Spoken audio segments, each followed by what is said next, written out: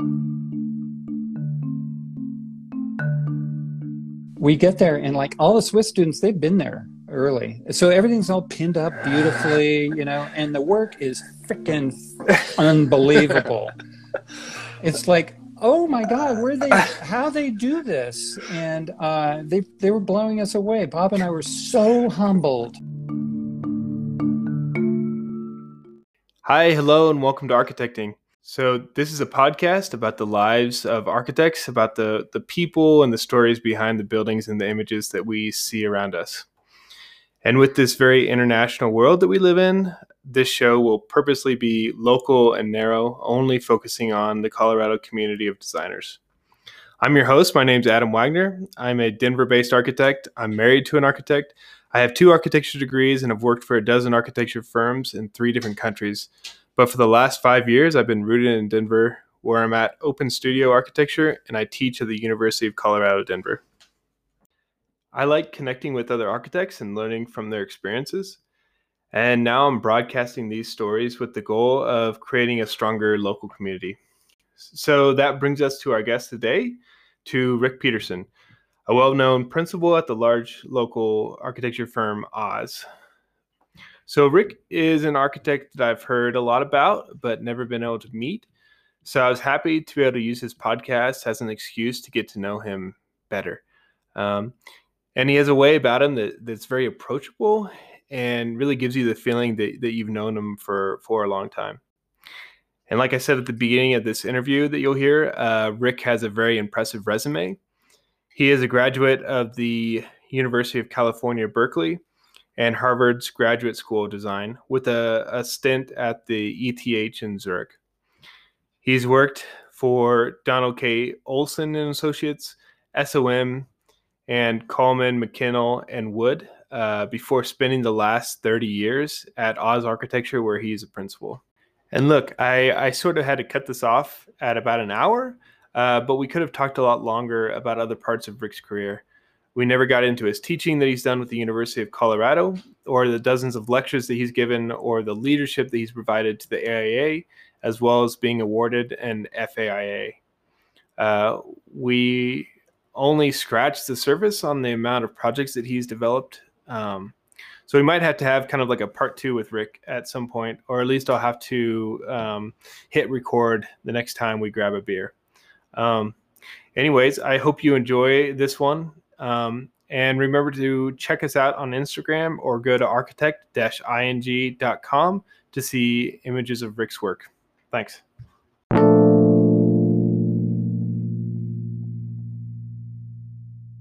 That was pretty. Think we got it? Pretty painless. Yeah. Yeah. Nice. I'm using a little duct tape to make sure my iPhone is standing up and still in power. So yeah. Nice. It's like it's like an architectural problem right there. Is just figuring out how to get the phone to. Yeah, from right. 3:58 to 4 p.m. So yeah. Yeah. Don't go anywhere with that duct tape. That's kind of like the profession, right? 3:58 to 4 p.m. That's when you get most stuff done, or the amount of time you have to do things in. Yeah, I don't know. I just gapped a Zoom call at 3:30 that I was just sitting here at my desk doing my thing, and then about 3:35 someone buzzes me and says, "Are you going to join us?" Like, yeah, I've been sitting here waiting. Oh, it's 3:35. So. Yeah, I do that when I say, I have 3 minutes before that meeting starts. I can get something done, and then 3:35. Yeah, but. We architects have no sense of time. Never did, never will. So. Oh, nice. Well, thanks for joining. Good seeing you. Thanks for the opportunity. Yeah. It's this is, I guess, officially the only second time we've met. It was nice when I reached out to you earlier, and you wanted to have a initial call and had a good long conversation with you, and it just feels like I've known you for a long time already, but I don't Likewise. know why. Yeah, right. And I think it's it's also I've heard so much about you. Our mutual friend, the great Miles Dake, he talks about you quite a bit, and my wife interviewed with you when we first moved here. Right. but yeah, and then I think, you know, you sent you did something nobody's done for me yet, is sent their resume over, and that's probably like the most impressive resume I've ever seen. About 12 pages long of just accomplishments and well, there are others that you've positions interviewed that may have it's more quality than quantity. So don't get duped. You know, I've just been doing this a while, so that it adds to the resume. So yeah. But, well, that's starting us off. Let's go to the first question. So, how would you introduce yourself to somebody? Who are you? Summed up in as short or as long as you want. I'm the father of two awesome girls and husband to an awesome wife, and I happen to be an architect. Still trying to figure this out. Still have curiosity about how to do it better. Still making mistakes most days.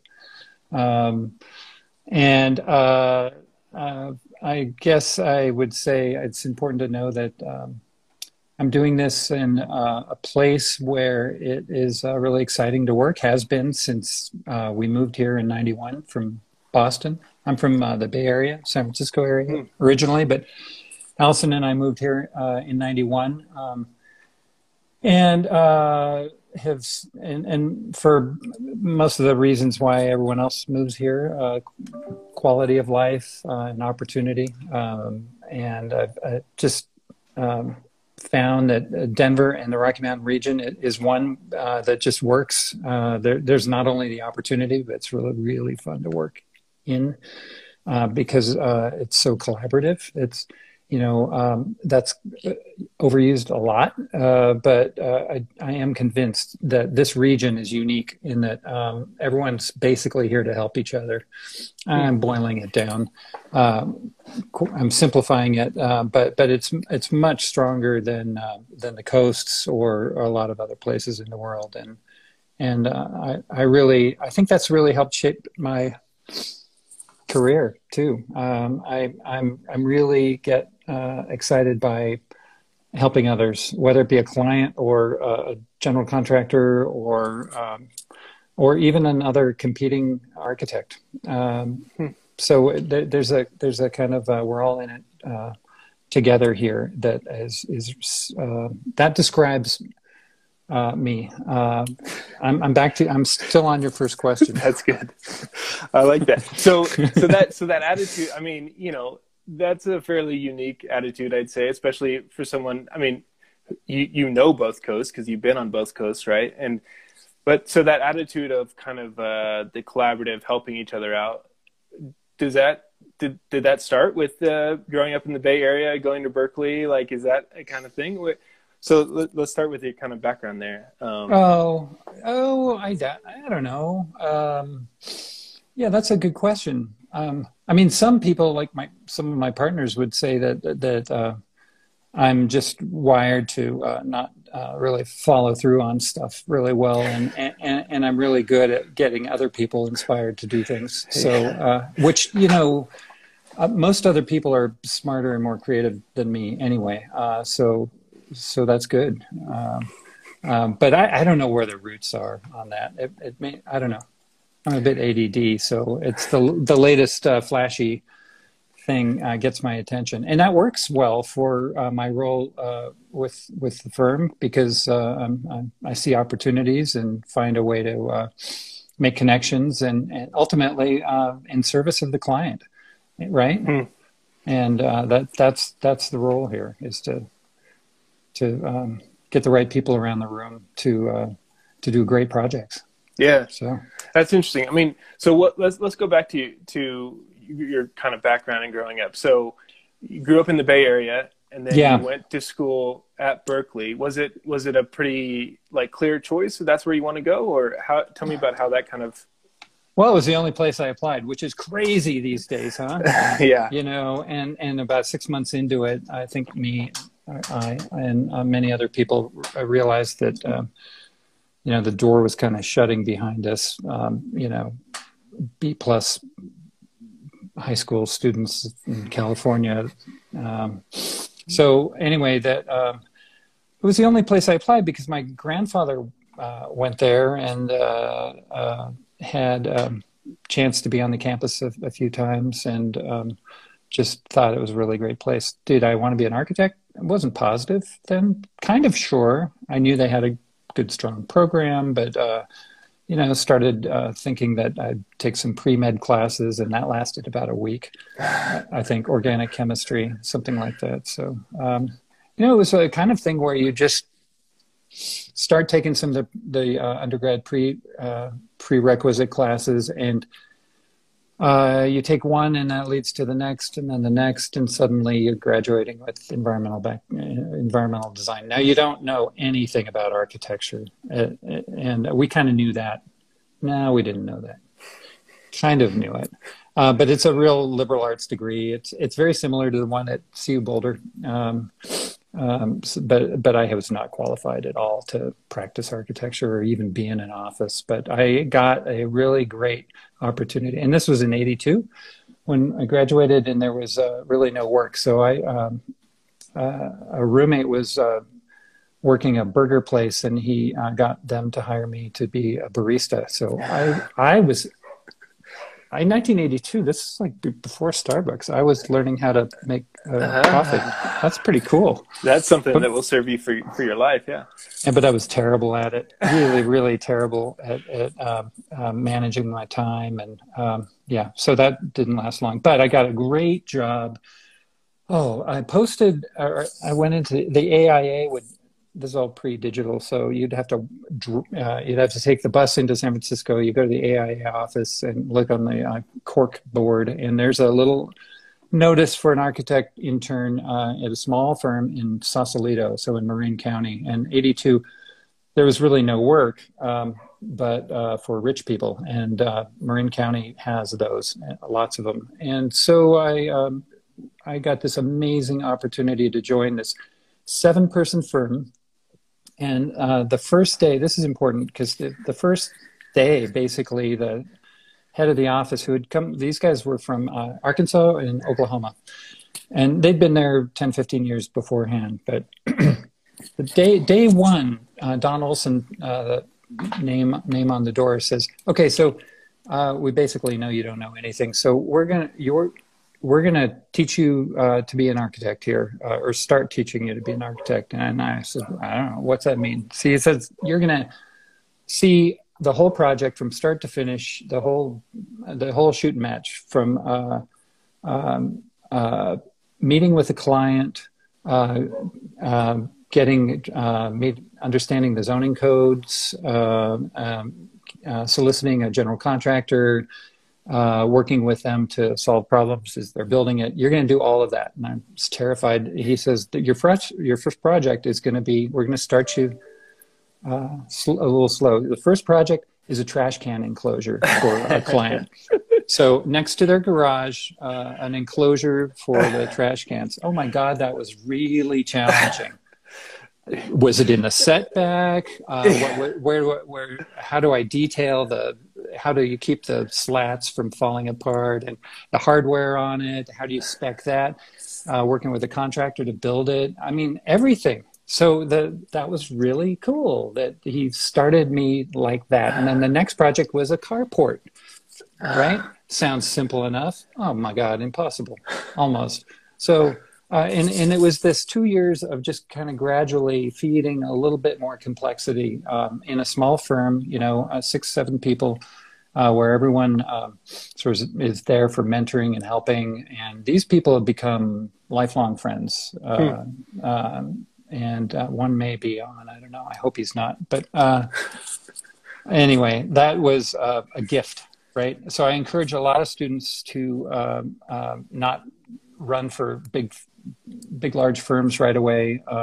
Cut your teeth in small firms where you have that kind of intimacy and support. Now we are a larger firm that is chopped up into a bunch of, in a way, smaller groups that I think really do offer that kind of support for growth at the same time. So, you probably don't do a lot of carports, I'm guessing, but No, But but we do a lot of, we serve our clients no matter what they need. And some of them, like Denver Public Schools, or they'll need a boiler replacement or a screen for a mechanical unit on the roof, and we're there for them. So, right, yeah, that's okay. And again, those are challenging projects because hardly any project has enough time or money to do it.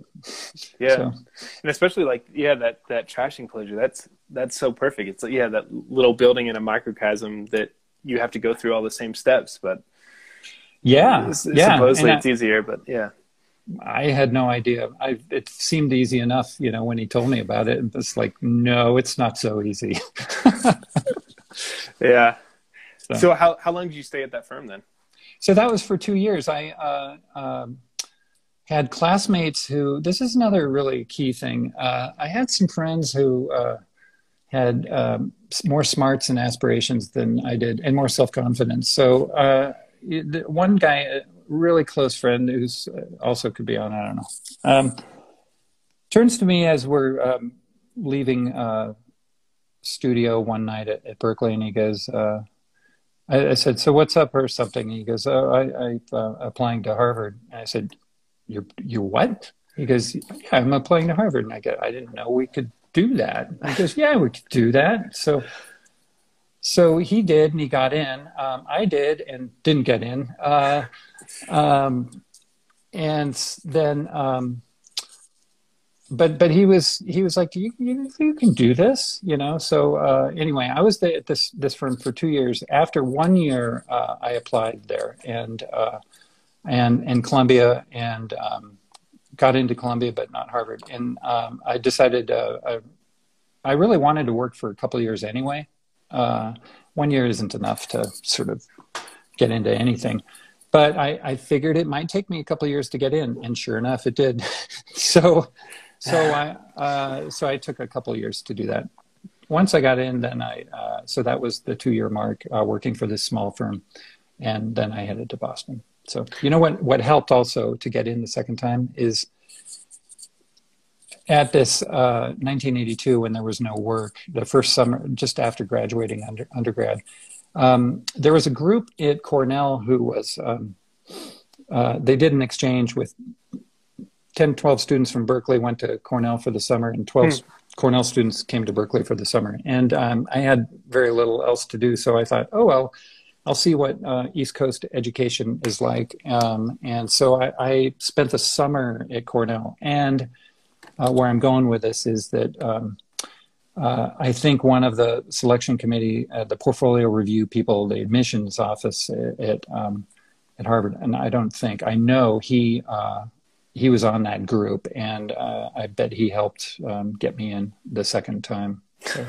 So however you can do it, right? Yeah. There's that. Yeah. Yeah.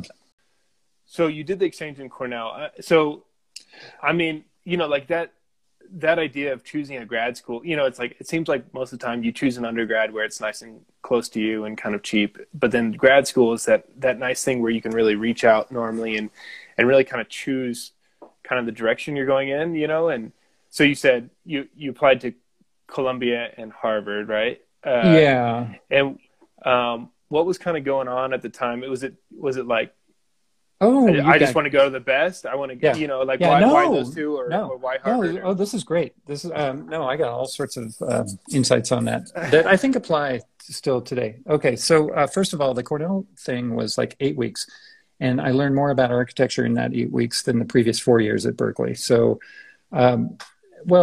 because it was a little less, liberal arts too, right? To be fair, I mean, it was really focused, and it was these.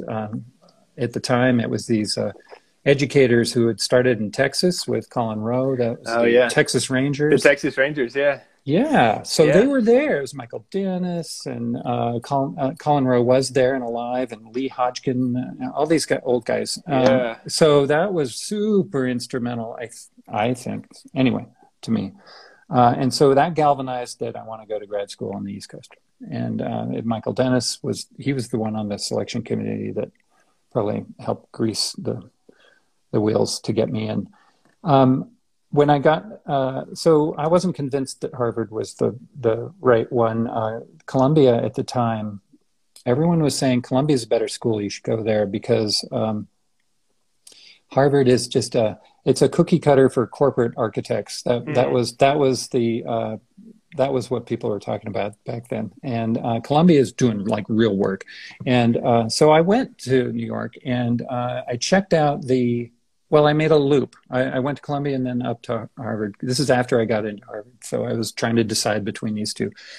A lot of people were saying Columbia is really where it's happening. And by gosh, it was. I went up to the studio in Avery Hall and it was, 9:00 at night. It's after dinner, right? When studios start really happening. And I go in there and crickets. There's no one there. There's hardly anyone there. Huh. Apparently the economy then, now this is in 84, so I guess it was picking up. It was big enough in New York that a lot of the students were all off like working for their professors doing helping on real projects. So I'm told. Again, this could be through my filter of anyway, the studio was pretty dead. And I thought like, okay, well, and I didn't have anything to compare it with other than Worcester Hall at Berkeley, which was one of these classic kind of, it's humming at night, a lot of people collaborating, So then I get on the train, go up to Boston, walk into Gund Hall at 9 or 10 at night, and that thing is on fire. I mean, like humming. Like there's just energy. Like you that can't big believe. Space, yeah. Yeah, well, that helps too. Yeah. The trays, everyone's all kind of open, and you hear everyone. And I mean, in 30 seconds, you're like, okay, I get it. This is where but I have no idea how I got in here really, but I want to be here. So that was the kind of.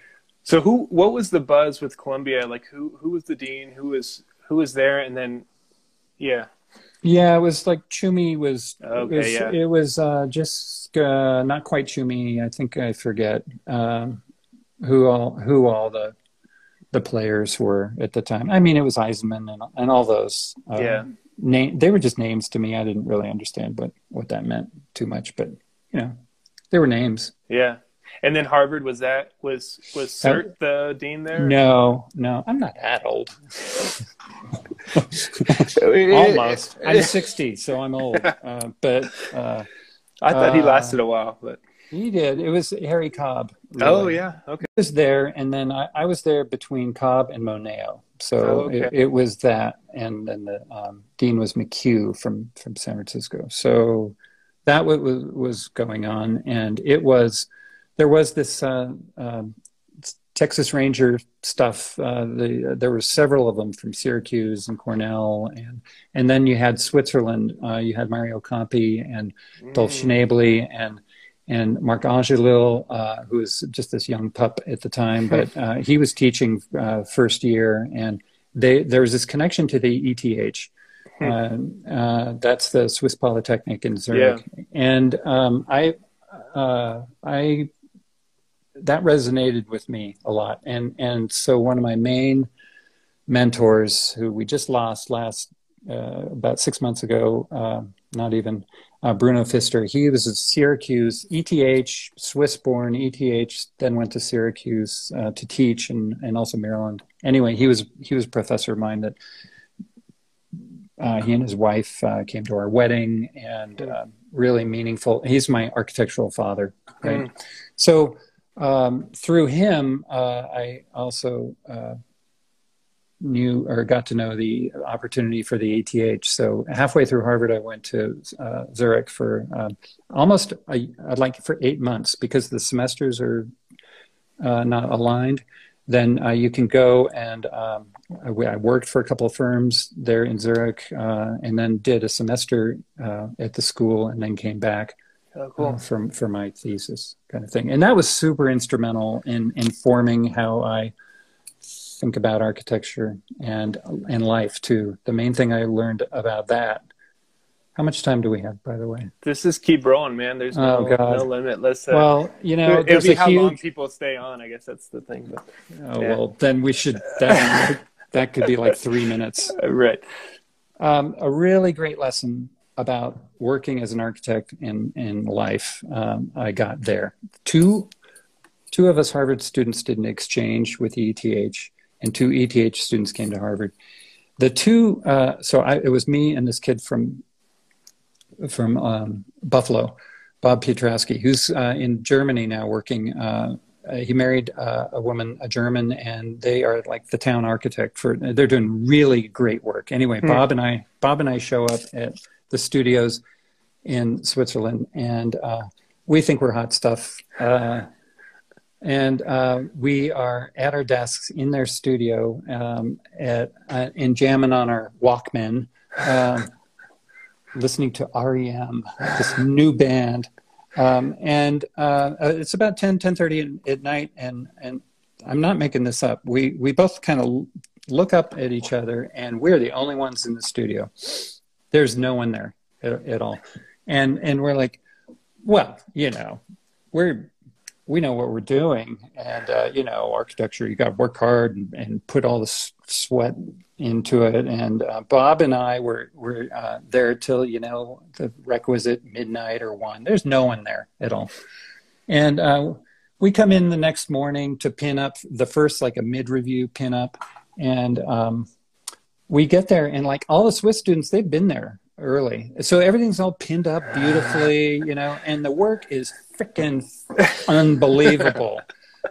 It's like, oh my God, how they do this? And they were blowing us away. Bob and I were so humbled by the quality of the work, and the fact that these Swiss students could actually speak because they'd had a decent night sleep. They well rested, yeah, and they had healthy relationships there, and they would go swimming at 5 o'clock, and so they physically they were healthy. Emotionally, I think they were in a good position, and they were just like better people, and they did better work.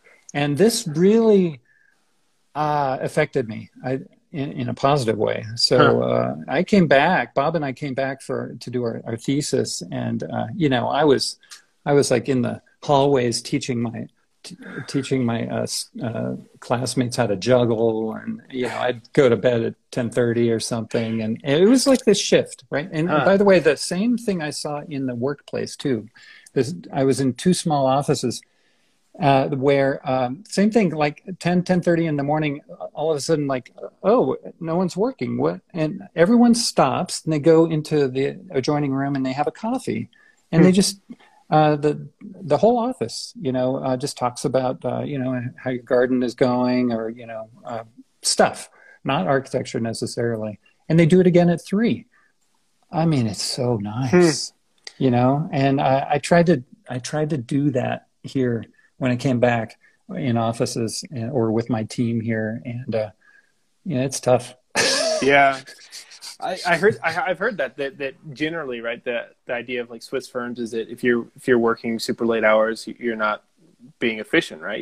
It's a sign of like not running a firm well, and right. It's right. like you should. I mean, it's a cliche that they're disciplined, but they are. But there is this work-life balance that I think is just wonderful, and it has affected me, and maybe that helped me think that there's a good fit in a place like the Rocky Mountains, where that is arguably, supported and known.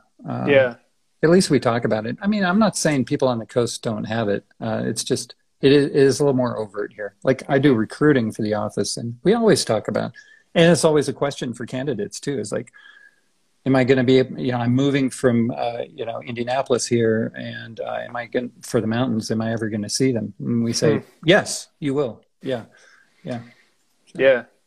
So, okay. So you're at Harvard, you're at ETH. I mean, you're working with Fitzer. What are you able to kind of, do you understand like what you come out of there with? Like, do you have a sort of like theory? Oh, no. Theory that you come out of? No. What'd you get from it, and then where'd you go with it? Yeah. Well, first of all, you know, you're 27 and you're a guy, so you don't have much perspective of, or at least I didn't. I mean, I knew, okay, I knew that there was a rigor and a way of putting buildings together, investing in craft, and I even knew at the time that the horizon for investment in buildings is longer there than it is here. Mm. I actually, because they talked about it, and so you knew that you were building better, longer, more thoughtfully there than you do here. And it was, you know, it was a bit of a bummer coming back and not having that as a basis as much, right? It's not that it. I mean, it's a bit of a bummer. That's one way to say it. It's an opportunity too, and there's loads of people who are up for the challenge and make really great work here. That's for sure. Lasting, well crafted, you know. So I'm not. It's just more of a lift here, right? Yeah, seems like. So after Harvard, did you move here right away, or? No, I worked for Coleman, McKinnell, and Wood, which was so one of the partners is Bruno Pfister. He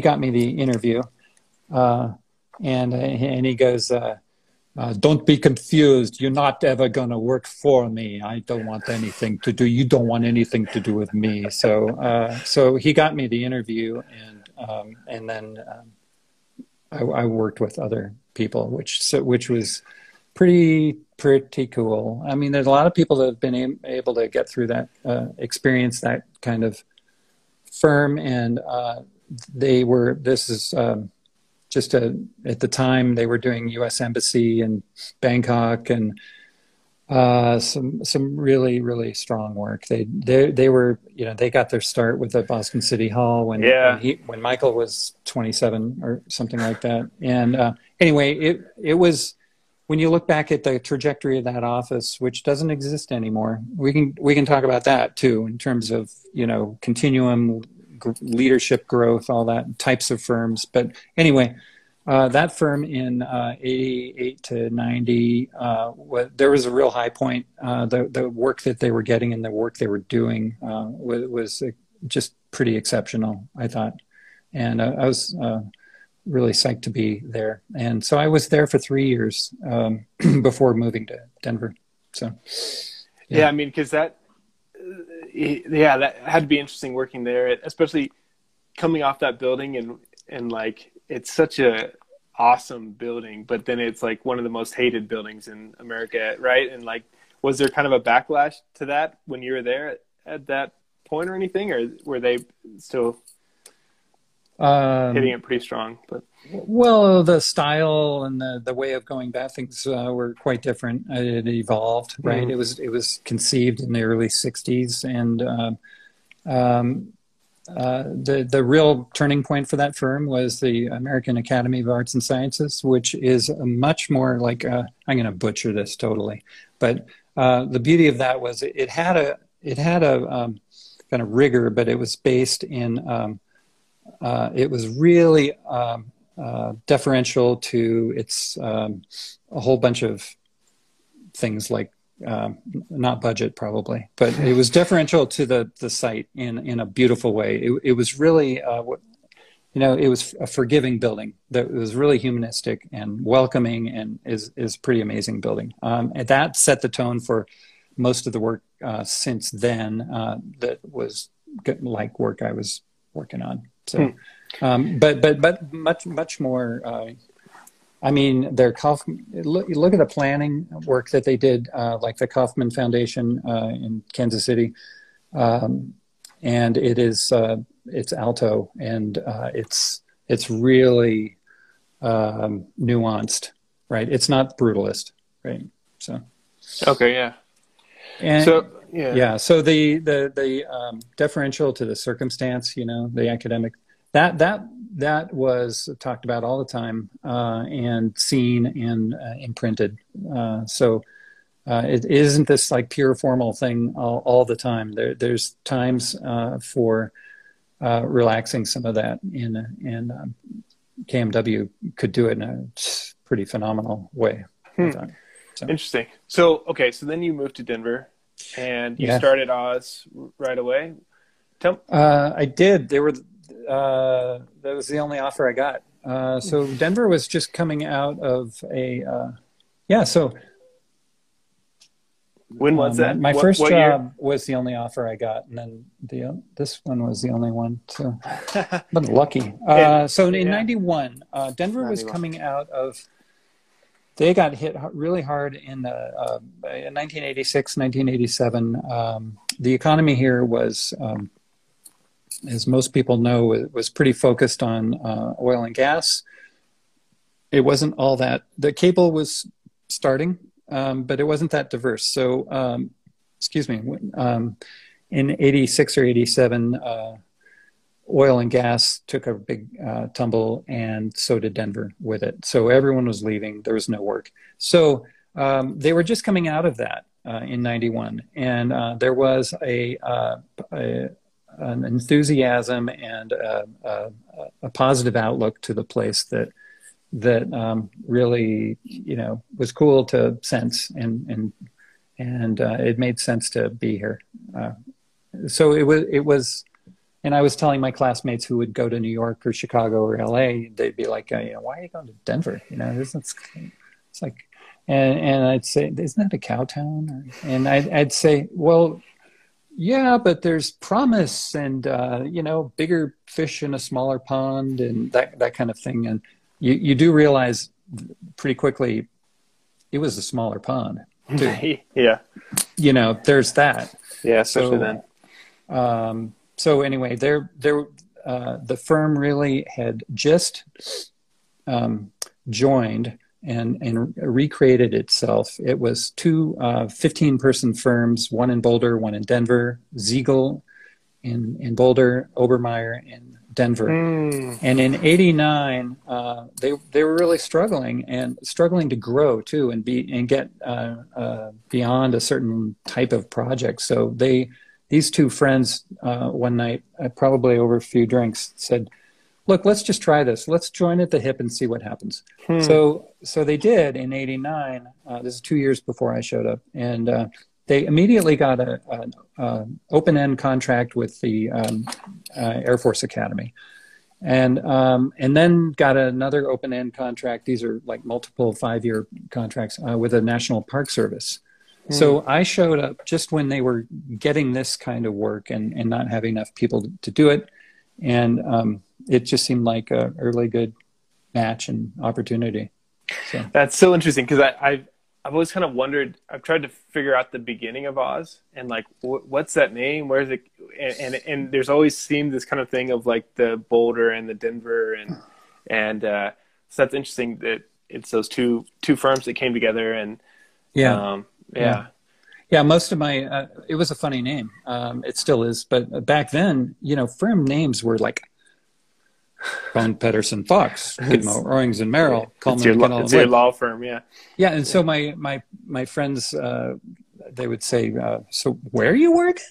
Oz? Wow, that sounds pretty funky. But, now firms are, the good thing about that is it's not and this is by design too. It's not about these two people. It's the whole thing is about this culture of innovation, collaboration, and growth, professional growth. And the continuum of this firm. So it's we're in our 55th year, and we're just stewards of it. So we're just caretakers. For the time we're here, and it's the old, you want to leave it stronger than you found it, and there's a real commitment to that. And what helps is some, abstract name. Yeah, like Oz. So, I mean, I feel like I sort of know Oz. Do you know Will Henschel? Yeah. So I worked for him for 3 years at 359. And so he was a principal there at Oz. And so I feel like we were sort of like super mini version of Oz in some ways. We had a lot of that sort of culture, but so tell me how Oz sort of works? So it seems like there's obviously the Boulder and the Denver, and then there's a bunch of principals and Yeah. what's So the structure you say of it? there's Yeah. obviously the Boulder and the Denver. Well, I'm here to tell you there's not the Boulder There's and not? Denver. No. No, see, and there hasn't been for about 4 or 5 years. Whoa, Oh, okay. no, 2010 basically we came together as Okay. one, and we're in one studio in Denver at 30th and Larimer, next door to Shake Shack. Right. That's the That's that's everybody the knows. landmark. Yeah. Yeah. So since basically 2010, we decided we're all stronger together under one roof. Basically, it's two roofs. We're in two buildings, and how does it work? Well, we've got 18 principals, about 9 different practice areas. It's super diverse, and I tell people. And again, this is how I would describe us to candidates when they're thinking of joining us. They'll say, what's the culture like, and how do you work, and why is it? What about this diversity thing? And they also always want to know about the dogs. We've got 11 or 12 dogs at any given time. So I tell people that let's start with the dogs. What's that mean? So it's a culture of this balance of freedom and accountability. So we give each other the trust and freedom to follow our passions in projects or geographies or project types or clientele, and we support each other in that. But it's not without having to be accountable to each other too. We have to do it responsibly. So that's the culture. I mean, we have people like former partner Steve Brooks, who had moved his kids to Uganda for a year, and while he taught there, and his students. Then grew to be planning director for Kigali, Rwanda, and so Steve has this connection to Africa and a passion for it, so that was supported for years. Now it's got to be accounted. It's got to be responsible also. Anyway, he's one great example of the kind of diversity that we've got and how it's supported. Back to the dogs. So, if you want to bring your dog to work and it doesn't crap on the carpet, bring your dog to work. If it does, don't bring your dog to work. So it's this like, you know what I mean? Like, Yeah. We treat each other like responsible adults, but at the same time we say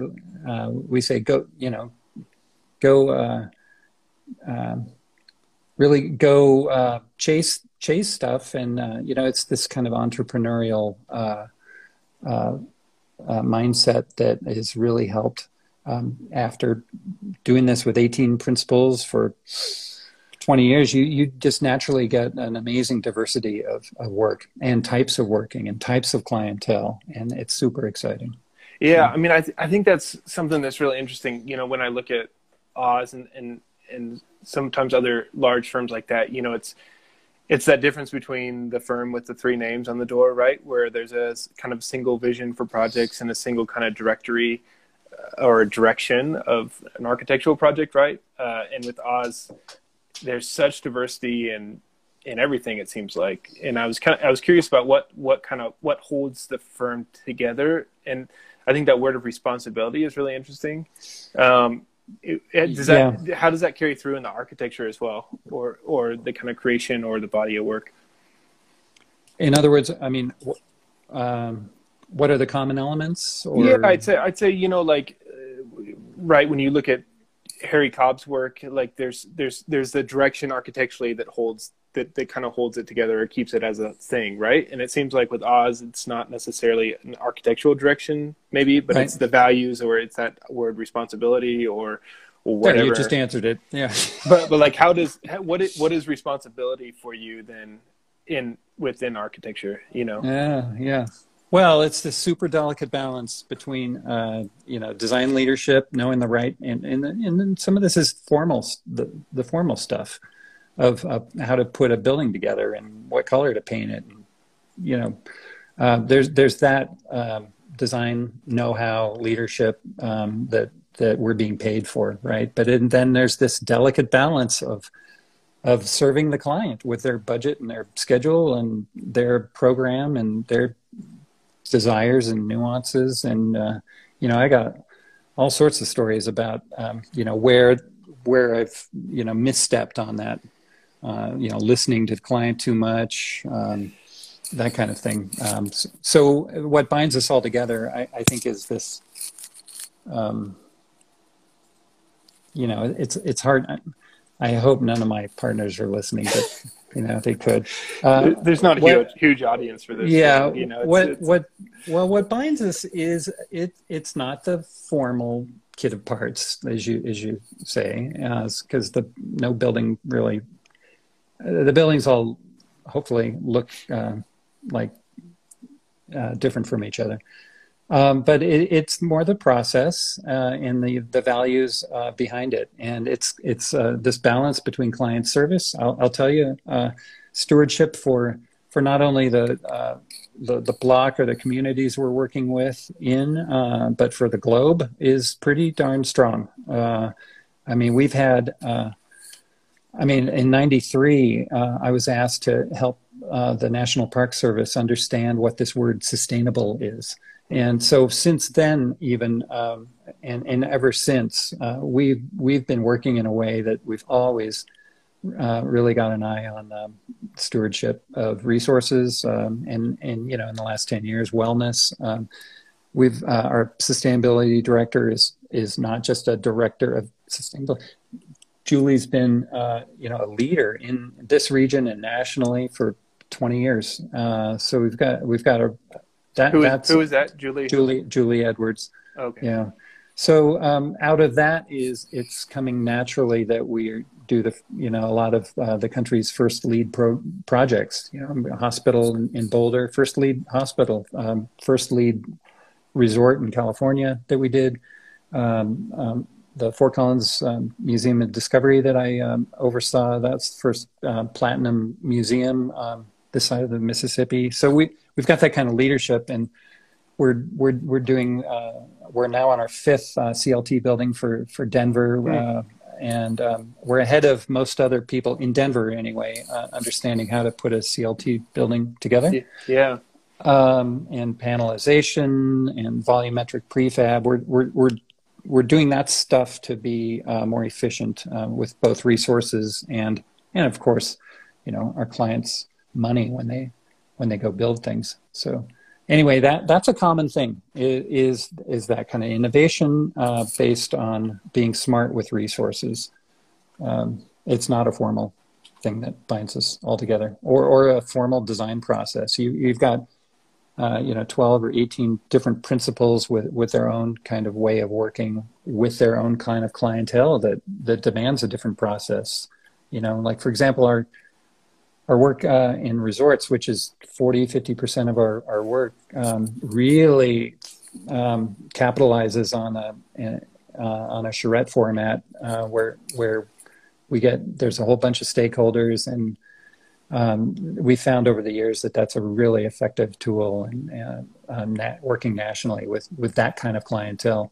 Now, a charrette process with the University of Colorado or Lockheed Martin, not so much, right? Right. Yeah.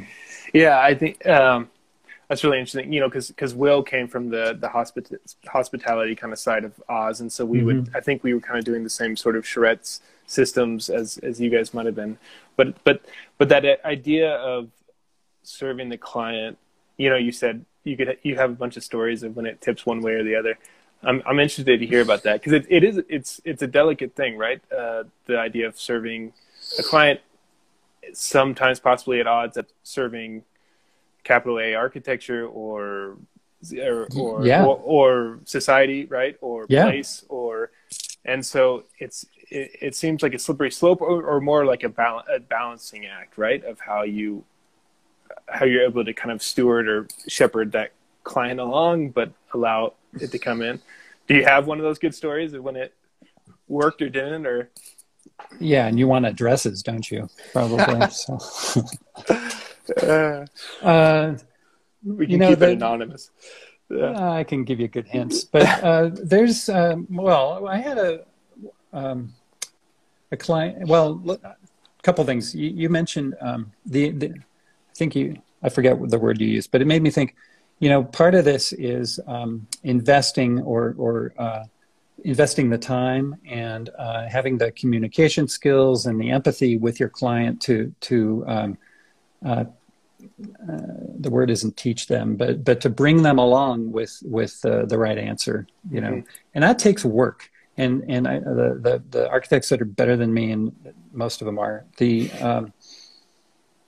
they're really good at educating and making the client aware of this opportunity to do something at a higher level than what's in their head, and they're willing to spend the time, the fee, to do that. Now I'm decent at it, but the work. Let's just say the architects I really admire, they do it more. So. And I don't mind, learning from and talking about those where they were out of balance. And one of them was with a client who really have a really strong relationship with. We're doing work right now with them, and really important work. And at the time, I thought it would be good to tell this story about working with a community to create new homes for them, and where you sit on this spectrum of leadership and service, and we shared our story together on a stage in a leadership forum in Denver a few years ago. So, if you want, you can Google Denver leadership architecture or something. You'll find us. Anyway, that was really cool because we both were acknowledging that this is it's an opportunity that did we make all that we could have for it? We basically listened to the residents in a way that I'm wondering if we should have listened that much or not. Now. The residents are really happy with what they got. They really are. But I think that there were some opportunities for doing it stronger architecture. Yeah. Architecture. Right. Do you have that high point of your career? Do you have a mountaintop moment? Oh yeah. I've been telling people since 2000. No, there's one. There's one. There's one. No, not really. I thought there was one. One, right? It's a little cliche, but today was a really cool day, and the last few months have been really amazing. Working with the Denver Housing Authority to create affordable housing in Sun Valley along the river, and their two main purposes over the years. It's not just recently. Denver Housing Authority has had a mission to create equity, social equity, and wellness while they do it. So we were working on the complete transformation with them about 7 years ago in the Mariposa neighborhood. It was all about healthy living, wellness, growing food, air, light, community. That was about 7 years ago. In April, so just after March, when we're all really wondering what the world is going to be like for the next year, get a call from Denver Housing Authority, say, hey, we want you to do this block in Sun Valley, and we're assuming you'd have interest in it. I had helped them remaster plan it a bit last year, and so I knew that there were like 9 city blocks, and in April they called and they said, yeah, we want to give you a block. Why don't you know the different blocks? Why don't you pick which one you want? And I'm like, it's the one along the river. Yeah, nice. and fitness. There's recreation paths, and there's all sorts of reasons for along the river. So anyway, that came along, and the team in the office, we kind of can't believe the timing of this happening at the same time, as we're working, starting it in April. And then, so wellness and social equity, this is all we're talking about all summer, right? And here we have this opportunity to create 125 to 150 new homes and business incubators and food incubators for people coming into Denver. That is a high point. I mean, come on, that's really phenomenal. It's also, humbling and scary that we have this opportunity and all that. But so that's a high point. But the one that I thought would be a high point forever was one where we got to redesign the U.S. station in Antarctica for the National Science Foundation. So in 2012, I was with my family touring the World Trade Center site in New York, and staring into the hole when I got one of the 2 holes, when I got a phone call from Lockheed Martin saying, we want you to redesign the station and start with a master plan and then design buildings for that. This was in August, and they said, we're sending you the medical paperwork to get you cleared so you can go down there in November. And oh my God, I just remember turning to my family like, okay, this is pretty amazing. This is pretty amazing. But it was strange because you were in this, like, I mean, I'll never forget this. I mean, you had all these emotions going, and then you throw this thing on top. So it didn't take long for me to realize that this would be a high point of my career, and it would be all downhill from there. So I thought. So, but then, you get these other really amazing opportunities. But the cool thing about that isn't just the place, and it sounds sexy and all that. This is it's a logistical hub that has been in place since 1955 on the coast of Antarctica, which I didn't really know anything about. I was pretty sure it was down, not up. There was it was all so new. But anyway, it was a logistical hub that the Navy had started in 1955. And the thing had just over the years grown not according to, real good strategic planning. It was a little more incremental for a bunch of good reasons, decent reasons. Anyway, there's now 105 buildings scattered across the side of this active volcano, which is a crazy thing. It's all about science. It's National Science Foundation, and it's this is a community of about 1,200 people to support the science being done down there. And this is where I really realized that this would be a high point of my career is being on this plane, flying from, you have to go to Christchurch, New Zealand first to get there. And then you get on a Air Force cargo jet to take you 5.5 hours due south of New Zealand. On that plane, I looked around, and everyone was wearing like different kind of coats. Scientists were wearing these red coats. The aviators, the National Guard that was in charge of moving stuff around, they were in green. And then you had all these carpenters and tradesmen and their Carhartts. You had these different cultures, and everyone's there for this one mission. They're all in it to advance our understanding of the globe through about 5 different realms of science, astrophysics to biology. And that's when it was like, God, it's really, this is cliche, but you're part of something really big here. Yeah.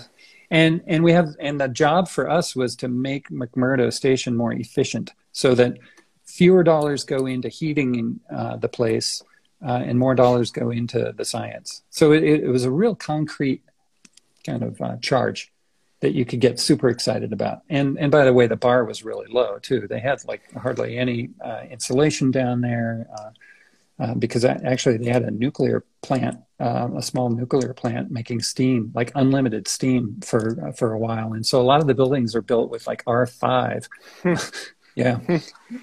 So again, I could go on for 6 hours talking about this, but anyway, that's a high point. Yeah. I mean, it seems like a really like exaggerated like example of you in a way of like that idea of really having to be connected to place and detail and energy efficiency, but then that idea of like all these trades and professions coming together and you helping to knit it all together and and make and have a good cool story about it and a sexy location.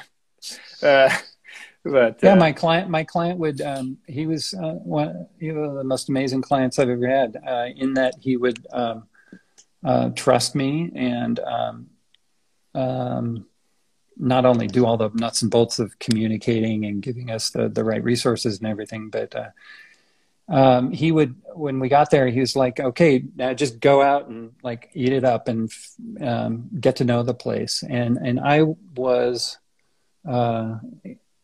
was making these connections between the scientists and the guys shoveling the snow and getting them to talk or getting an insight by doing some of that matchmaking. That now that you mention it, I felt comfortable doing that. So and sometimes that was at the bar too. I'd come back to the dorm at 1 a.m, and he'd roll his eyes, go, "Oh, doing more research." Huh? So, yeah, exactly. That's how good architecture gets done. 1 a.m. Yeah, but hey, unless you're in Switzerland, yeah, but just because they weren't in the studio doesn't mean that they weren't out at the bar. Maybe you were just at the wrong spot. That's probably true. Well, hey, thanks. Again, this is like the second time we've met, but there's such a kind of lore or buzz around you of just being such a good kind of mentor or architect around Denver, and I think just that attitude that you have here, the kind of humility, but then also the kind of collaborativeness, it's inspiring. And appreciate you coming on and talking. So, well, I think it's super cool what you're doing. I mean, it's not that different. You're having these conversations across a bunch of different viewpoints, and that's the key. So it's really cool that you're doing that. And I'm super humbled to be a part of that. So thank you. Yeah. Well, like I keep saying, it's just all selfishness on my part, because I'm just trying to learn from all you guys who've already done what I want to do. So thank you. You're welcome. All right. Well, have a good day, and let's get a beer together. Let's do it. And continue the conversation. Exactly. All right. See ya. Thanks. Okay. Bye. Bye.